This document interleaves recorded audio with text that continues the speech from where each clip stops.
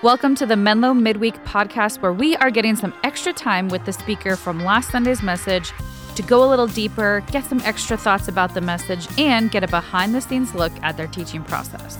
We're your hosts, Mark and Jess. Thank you so much for joining us. This is Menlo Midweek. Well, hey, everybody. Welcome to Menlo Midweek. It's Mark solo this week. Jessica's not here, but we have the pleasure of having Cheryl back. I'm back. Cheryl, you're back. I'm back. It's so fun to be back. I'm back in my chair. I didn't sit in Jessica's chair. Yes. We have our own little separate chair kind of thing here in a triangle usually. Yes. And so I'm glad that you have your dedicated chair now, at least for most of this series. Yes. Well, we just got off of 4th of July weekend. Can we hear a highlight of something that was fun, or were you just so buried in writing messages and creating awesome content for us? I hope that you had a chance to at least do something fun. I have to admit, it was not the most fun of a weekend. Okay. I did have lunch with some friends Sunday after church. That was Nice. fun. I did have dinner with some other friends Sunday night. So Okay. Sunday was, because by Sunday preaching the sermon, I'm totally toast. But Friday, I played pickleball Friday morning, and like literally 3 serves into it, I pulled a calf muscle. No way. And I had to go home and put ice on it. I felt so old. I've never done that before. Well, don't feel so bad, because I don't know if you all remember Sam Littlefield, but that's how she got hurt. And apparently it's a really common thing for people to get hurt playing pickleball. Yes. And she's the first person I texted, because I was Oh, yeah, because I'm, of course, immediately I go to, it's kind of like, you have a headache and you're like, I must have a brain tumor. Yeah. So I texted Sam immediately, and I was like, I just injured myself. I don't know if I ruptured my Achilles. What? And she's kind of like, well, you would know if you ruptured your Achilles, because it would feel like this, and you would not be able to walk. Be dangling there. Yeah. I didn't even think about that, but she said when you feel your Achilles, it's not there if you rupture it. Ooh. And I was like, okay, well, it's still there, so I'm okay. Okay. But I think it was mostly it was a pulled calf muscle that I've pulled my calf muscle before, but never to that again. Old. Yes. Old. I play in a basketball league on Monday nights, and every time I'm driving over there, I'm just like, okay, I hope today isn't the day where either I tear an Achilles or I got to make sure I stretch and warm up really good before, but sometimes I'm running late. So it's just like, you guys play without me for a little bit. I'm just going to be warming up here on the side, because I don't want to jump into this cold, because I know I'll get hurt. Yeah, and I think that's what happened. We did stretch. It was funny, because the people I was playing with, we were stretching our Achilles, because we all know Sam, and we're all like paranoid about it.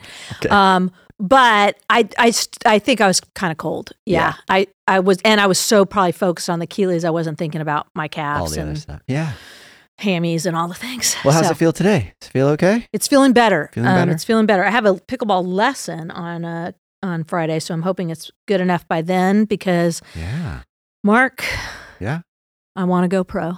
I can hear you. I can hear that dedication in your voice, as you told me. Yeah. I've only played pickleball maybe 10 times, maybe 8 times. I don't know. But yeah, I want to go pro. I think I could win my age range.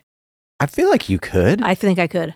I see no reason why you couldn't. It's like kind of like at my age when you run the 5K and there's only 3 other people your age, and you won you got the third. I got 4th. Yeah, I was runner up. I got 4th place in my I was in so my age close range. to medaling. Yes. Oh my gosh. I think pickleball could be my future. I'm in. I'll make shirts. I'll make sure we support you. We can do a little social media campaign to Thank you. help generate some buzz so you can get sponsors. Exactly. That's going to be the key. Okay. Yeah. Are there like pickleball sponsors? There's got to be, because people are pro.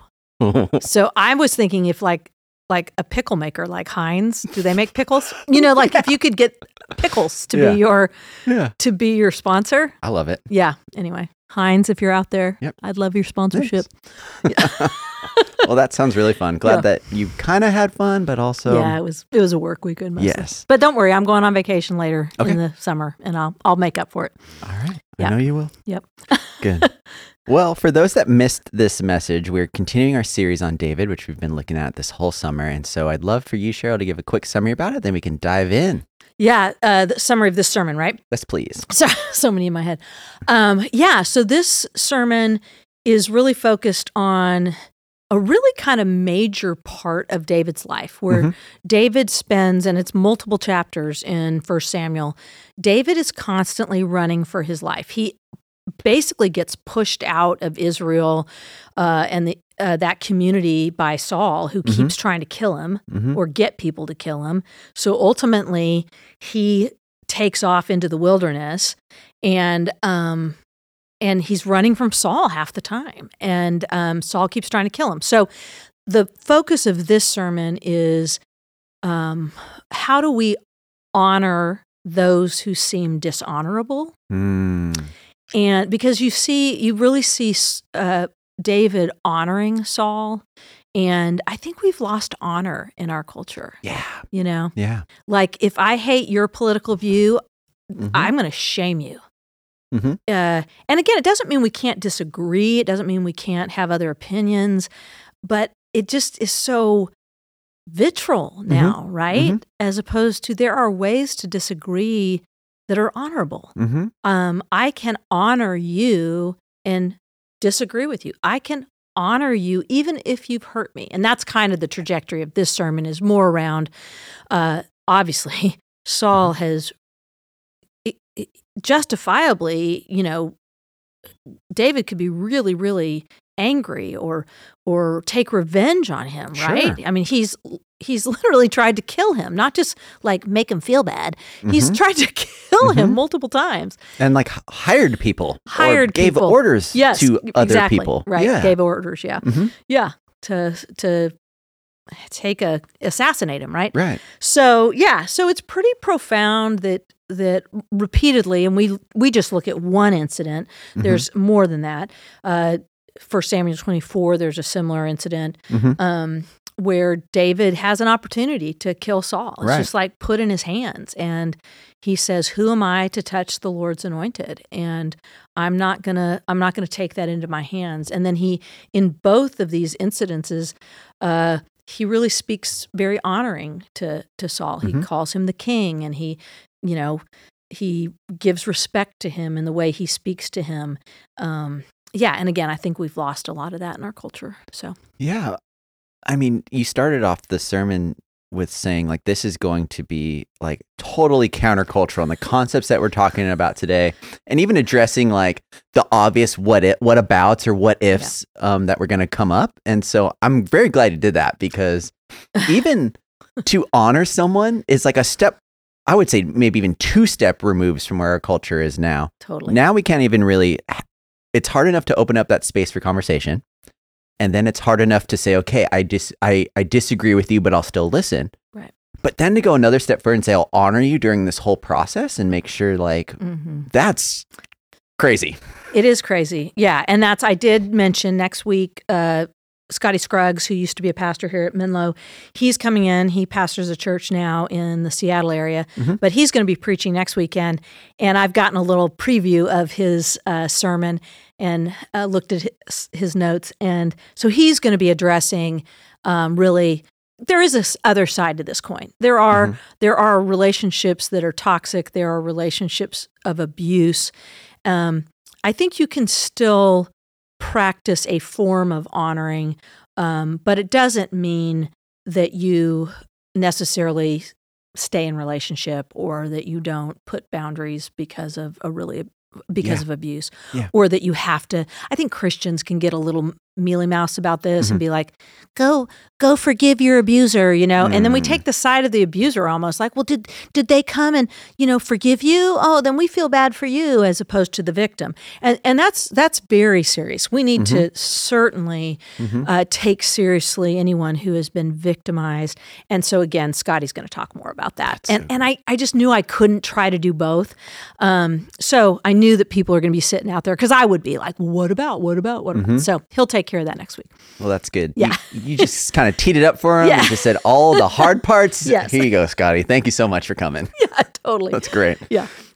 But yes, you had so many, like, even though the main theme of this was honoring the dishonorable, you talked about forgiveness. You talked about almost kind of purpose and like waiting for, David is anointed, yet he knows it's his time and he still has to wait, and that patience. And then there's honoring. So there's a lot of different themes there. How did you land on those? Were there more that you wanted to include? Yeah, actually, my first sermon was really more about how God. The first way I wrote this sermon was really going to be more focused on how God uses the wilderness to form our character and to shape us. But then actually talking to Scotty and knowing where he was going to go with his sermon. And, he's an outside speaker. We can't just be like, no, you must write a whole new thing for us. So talking to Scotty, and he actually gave me some thoughts on the wilderness and also on the idea of honor and shame. And so that's where I ended up going down more that focus because, there's about 4 sermons that could come between 1 Samuel 18 and chapter 26 where we go, and we make a pretty big leap. But again, I think the place that I originally started working towards and writing towards and then had to pivot was more focused on how God uses the wilderness. Because David spent about 10 years in the wilderness. And of course, the wilderness is a biblical theme. We have the Israelites wandering with Moses for 40 years. Jesus wandering, or not really wandering, but being taken out into the wilderness to pray and to fast for 40 days. And then David being taken out into the wilderness before he is made king. He's already been anointed king, but before that is given to him. And there's so much there about preparation, how God builds our character, because God really typically builds our character in the bit by bit. That was going to be that sermon, was going to be about the bit by bit. Yeah. And we want the big. We want the big step forward. Yeah. I want some big event that changes me forever. I will never gossip again. I will never tell a lie. I will never be tempted towards lust, or I will never be tempted towards this thing because I had this big event. And really the way of God is more typically those things grow bit by bit, right? We take a small step forward. Sometimes we take some steps back. We go forward. And you see that in the life of David, of him going into the wilderness. And that's really where God shapes him. It's also an incredible principle around leadership. And I won't go down too much of a rabbit hole, but maybe you've listened to the Mars Hill podcast and just what's being brought up in the past recently about narcissistic and really truly toxic environments in the church. I think we're overusing the term toxic a little bit completely right now, whereas like if you disagree, then you're toxic, right? You're toxic against me. That's not toxicity. But anyway, I think one of the things that, has come out in the Mars Hill podcast and others is that the church has tended to elevate the charismatic personality, right? The not theologically charismatic, but the dynamic, and a lot of times those folks are young men in their 20s or 30s, and I think, and we do them a disservice, and I think, and we're going to see David's going to fall, and he has his own broken pieces that are still there. The wilderness doesn't cover everything, right? Because it's bit by bit. The wilderness is shaping you bit by bit. Then you're placed into positions of power or leadership, or however you want to define it. For David, it would have been, kingship. And he's still having to take bit by bits, and sometimes he misses those once he's gotten the power. Power is really hard. And I think as I've watched, I have some friends who might fit into the celebrity Christian category, and I've watched them navigate that beautifully. I mean, it's not a all or nothing. I've watched people who really have navigated and held on to their soul during being even with celebrity. But I don't know if the soul is made for celebrity. I think it's crushing to the soul. I think we see it in Hollywood. And then somehow the church thought that would be fun to imitate Hollywood, even though, I don't know, are they someone to imitate? I don't know. And again, I know people in Hollywood. I lived in LA for 13 years, and I know people in that world, in that industry, who have navigated that beautifully and have done it with character and grace and humility. I think the majority of people in the church, I think the majority of people in Hollywood navigate it with humility and beauty and grace and character. But unfortunately, we see what gets publicized is the minority, but it's awful and it's hard and it's toxic. Right. So anyway, what I originally was going was what does the wilderness do to form our character? Mm-hmm. And then I pivoted completely different direction. At what point did you decide to pivot or need to pivot? Yeah, well, again, I think some of it was talking to Scotty. Right. Although even Scotty we had talked a little bit about the wilderness stuff. Mm-hmm. I think what's hard with a sermon is that, and especially like at Menlo, we really want our sermons to be in the 25-minute range. It's mm-hmm. really hard to say. It's hard to have an illustration. It's hard to tell a story. It's hard to illustrate your point or bring it home and read the passage of Scripture. Because especially in narratives like 1 Samuel, our passages of Scripture are pretty long, right? So a lot of it was just out of necessity that I felt like it would tee Scotty's sermon up better to go this direction, and then I felt like I could pull it all in a little bit better. So I don't know. I hope it was the Lord that led me that direction. But no, I think so because I never really thought about the concept of honoring and forgiveness being so closely tied together. And as I was listening to your message, I was like, oh, they're actually very uniquely like. They're kind of working in tandem in a lot of, especially in my life. It's like, I don't know about you listening, but, and so you said a couple phrases that I'd like for you to, I don't know, give some space if you'd like to expound on them a bit. Yeah. The hurt people, or the wounded people, wound people. I've heard that thrown around a lot, but I really loved your simplification, but also I think that that is the answer too. So I don't know. Any other thoughts around that? Yeah. Well, as I was preparing, I was thinking about, I've used that phrase. I've heard that phrase. Wounded people wound people, right? And we typically use it in the sense of when somebody wounds you, consider their story, right? Right. And I think that's fair and right. That we really need to ask the question when somebody wounds us, in a sense, what's happened to them, right? But there's just a little danger that moves us into arrogance. And one thing I know in the Scripture and one thing I know in God's dealings with me is He hates pride. And so the problem with that statement, if it isn't also personally owned, and that's what I talk about, say, very briefly in the sermon, but what I was realizing as I was preparing, and I was thinking about that. And I think I was actually thinking about going a direction of, that more the wounded people wound people, know their story, blah, blah, blah. And I really felt the conviction of the Spirit that was like, you're a wounded person. And everyone, it was kind of like, do I know anyone who I'm close to who's been willing to be vulnerable with me has shared wounds with me, right? I don't have a single friend who doesn't have a wound of some form, some type. And I am certainly, that's very, very true of me. And so that was kind of where I went with it more was, if that is true, and I do think it's true, then it's in me to want to wound. Yep. And so often with forgiveness, as much as I want to forgive somebody because I know that's the right thing to do, underneath that, there is a piece, especially, when I've been wounded by somebody in a way that has felt very personal, very, not like they didn't empty the dishwasher, it's not that kind of thing. It's they've come at my reputation. They've come at my character. They've come at those things. They've hurt me in those ways.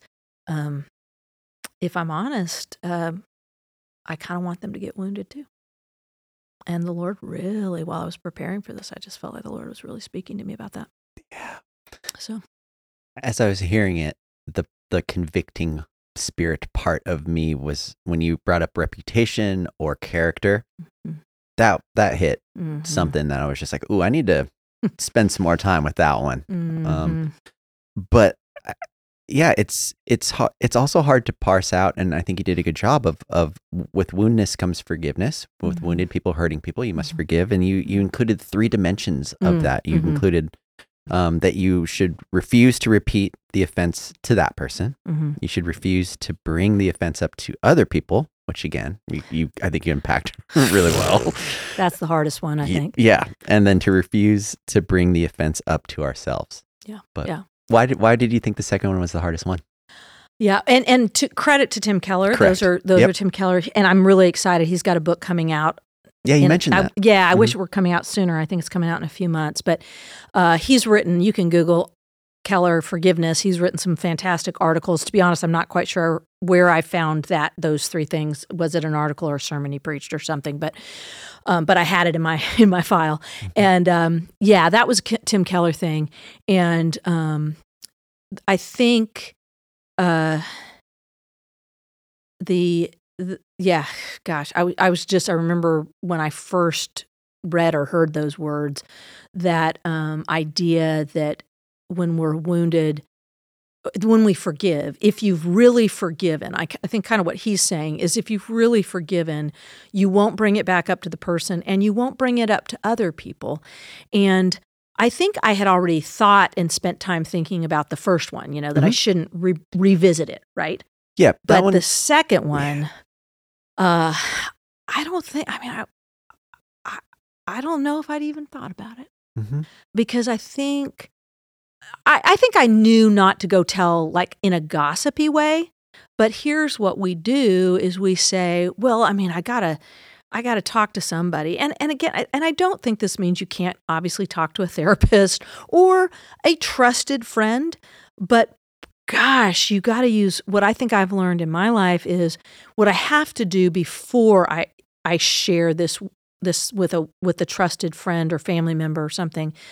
I have to have gotten to a place where, as best I can, I don't want that person punished.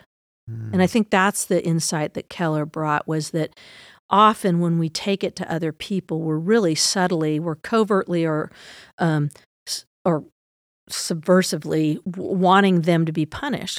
I'm going to tell you, Mark, about what this person did to me, and now you also can now not like that person. You now could maybe even talk ill of them. You could, and again, I may not be conscious of all this, but there's something in me that's maybe wanting you to, in a sense, defend me. It's still about me. Mhm.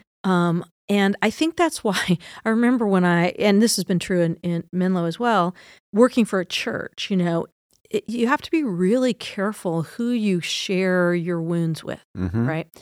Because say another person on staff has hurt me and I want to tell somebody in the congregation, or I want to tell somebody else on staff.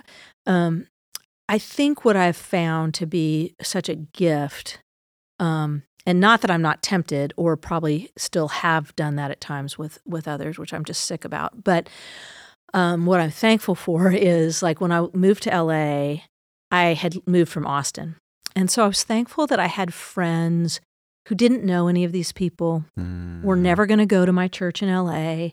They weren't going to be affected by. So I think it's that. It's thinking through.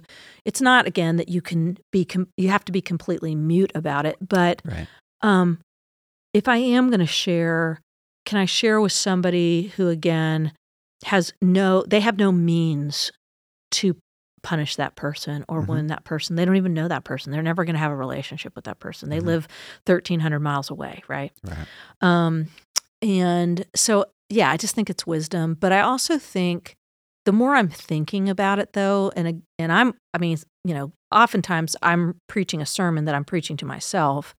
And in the preparation of this, I think the Lord really is convicting me more about being careful when I use the excuse of, well, I got to tell somebody. I got to get this off my chest. Do I? Sometimes I do. I think that's fair. And I think therapists and trusted friends who live 1,500 miles away are really a good thing.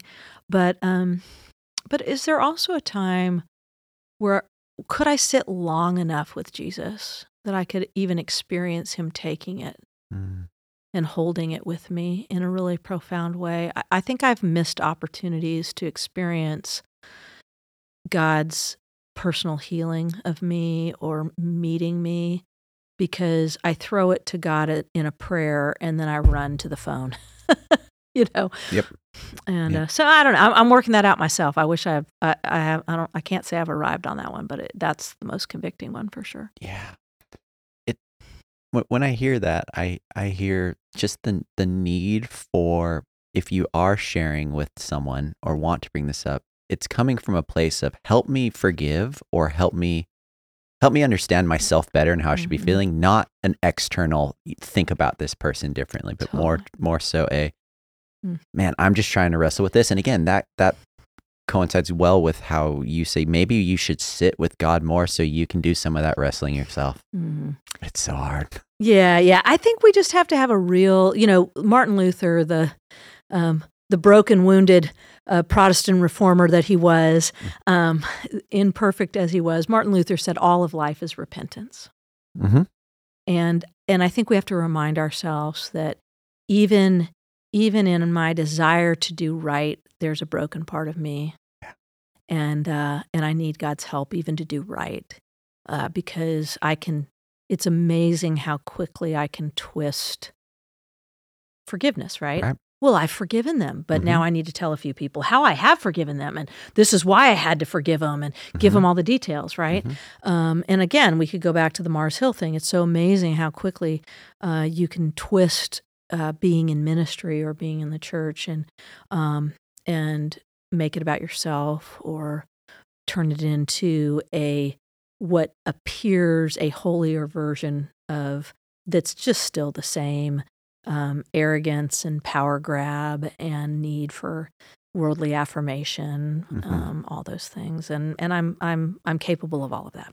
I think we all are. Yeah. Well, Cheryl, just thanks so much for all the time that you put into this. And as our listeners are going throughout this week, any other encouragements you want to offer them, or any other nuggets that maybe we could be thinking about, or anything like that? Yeah, I think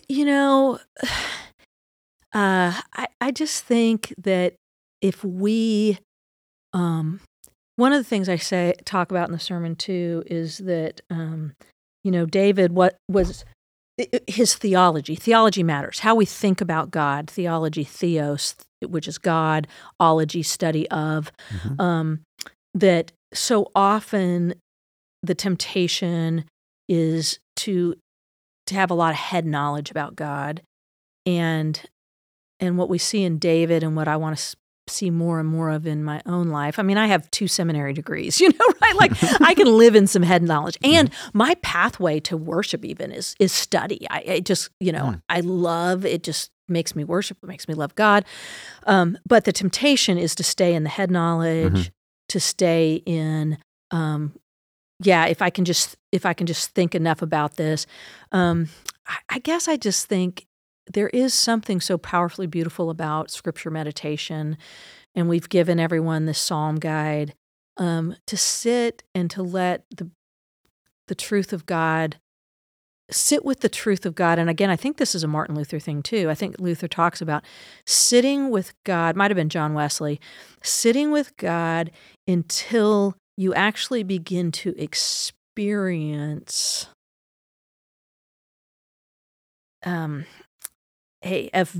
that you have not always a feeling, but really a kind of a feeling that you sit with it long enough that God's forgiveness of you stuns you.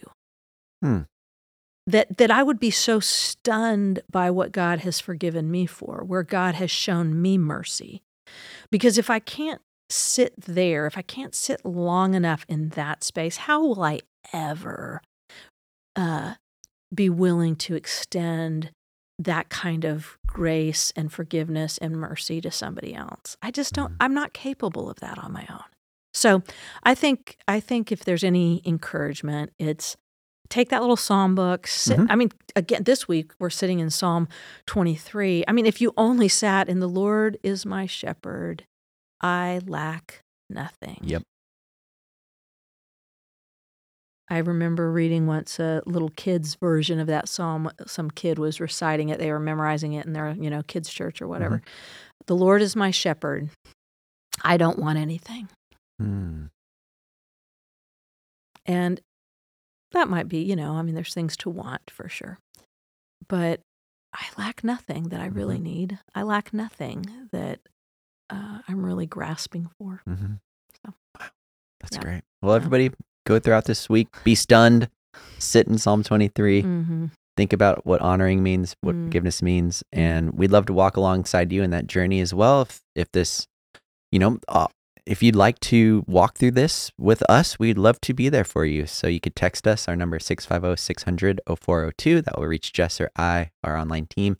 And we would just love to be a resource for you and help sit in and be there. But we will also want to encourage you to have some time with God.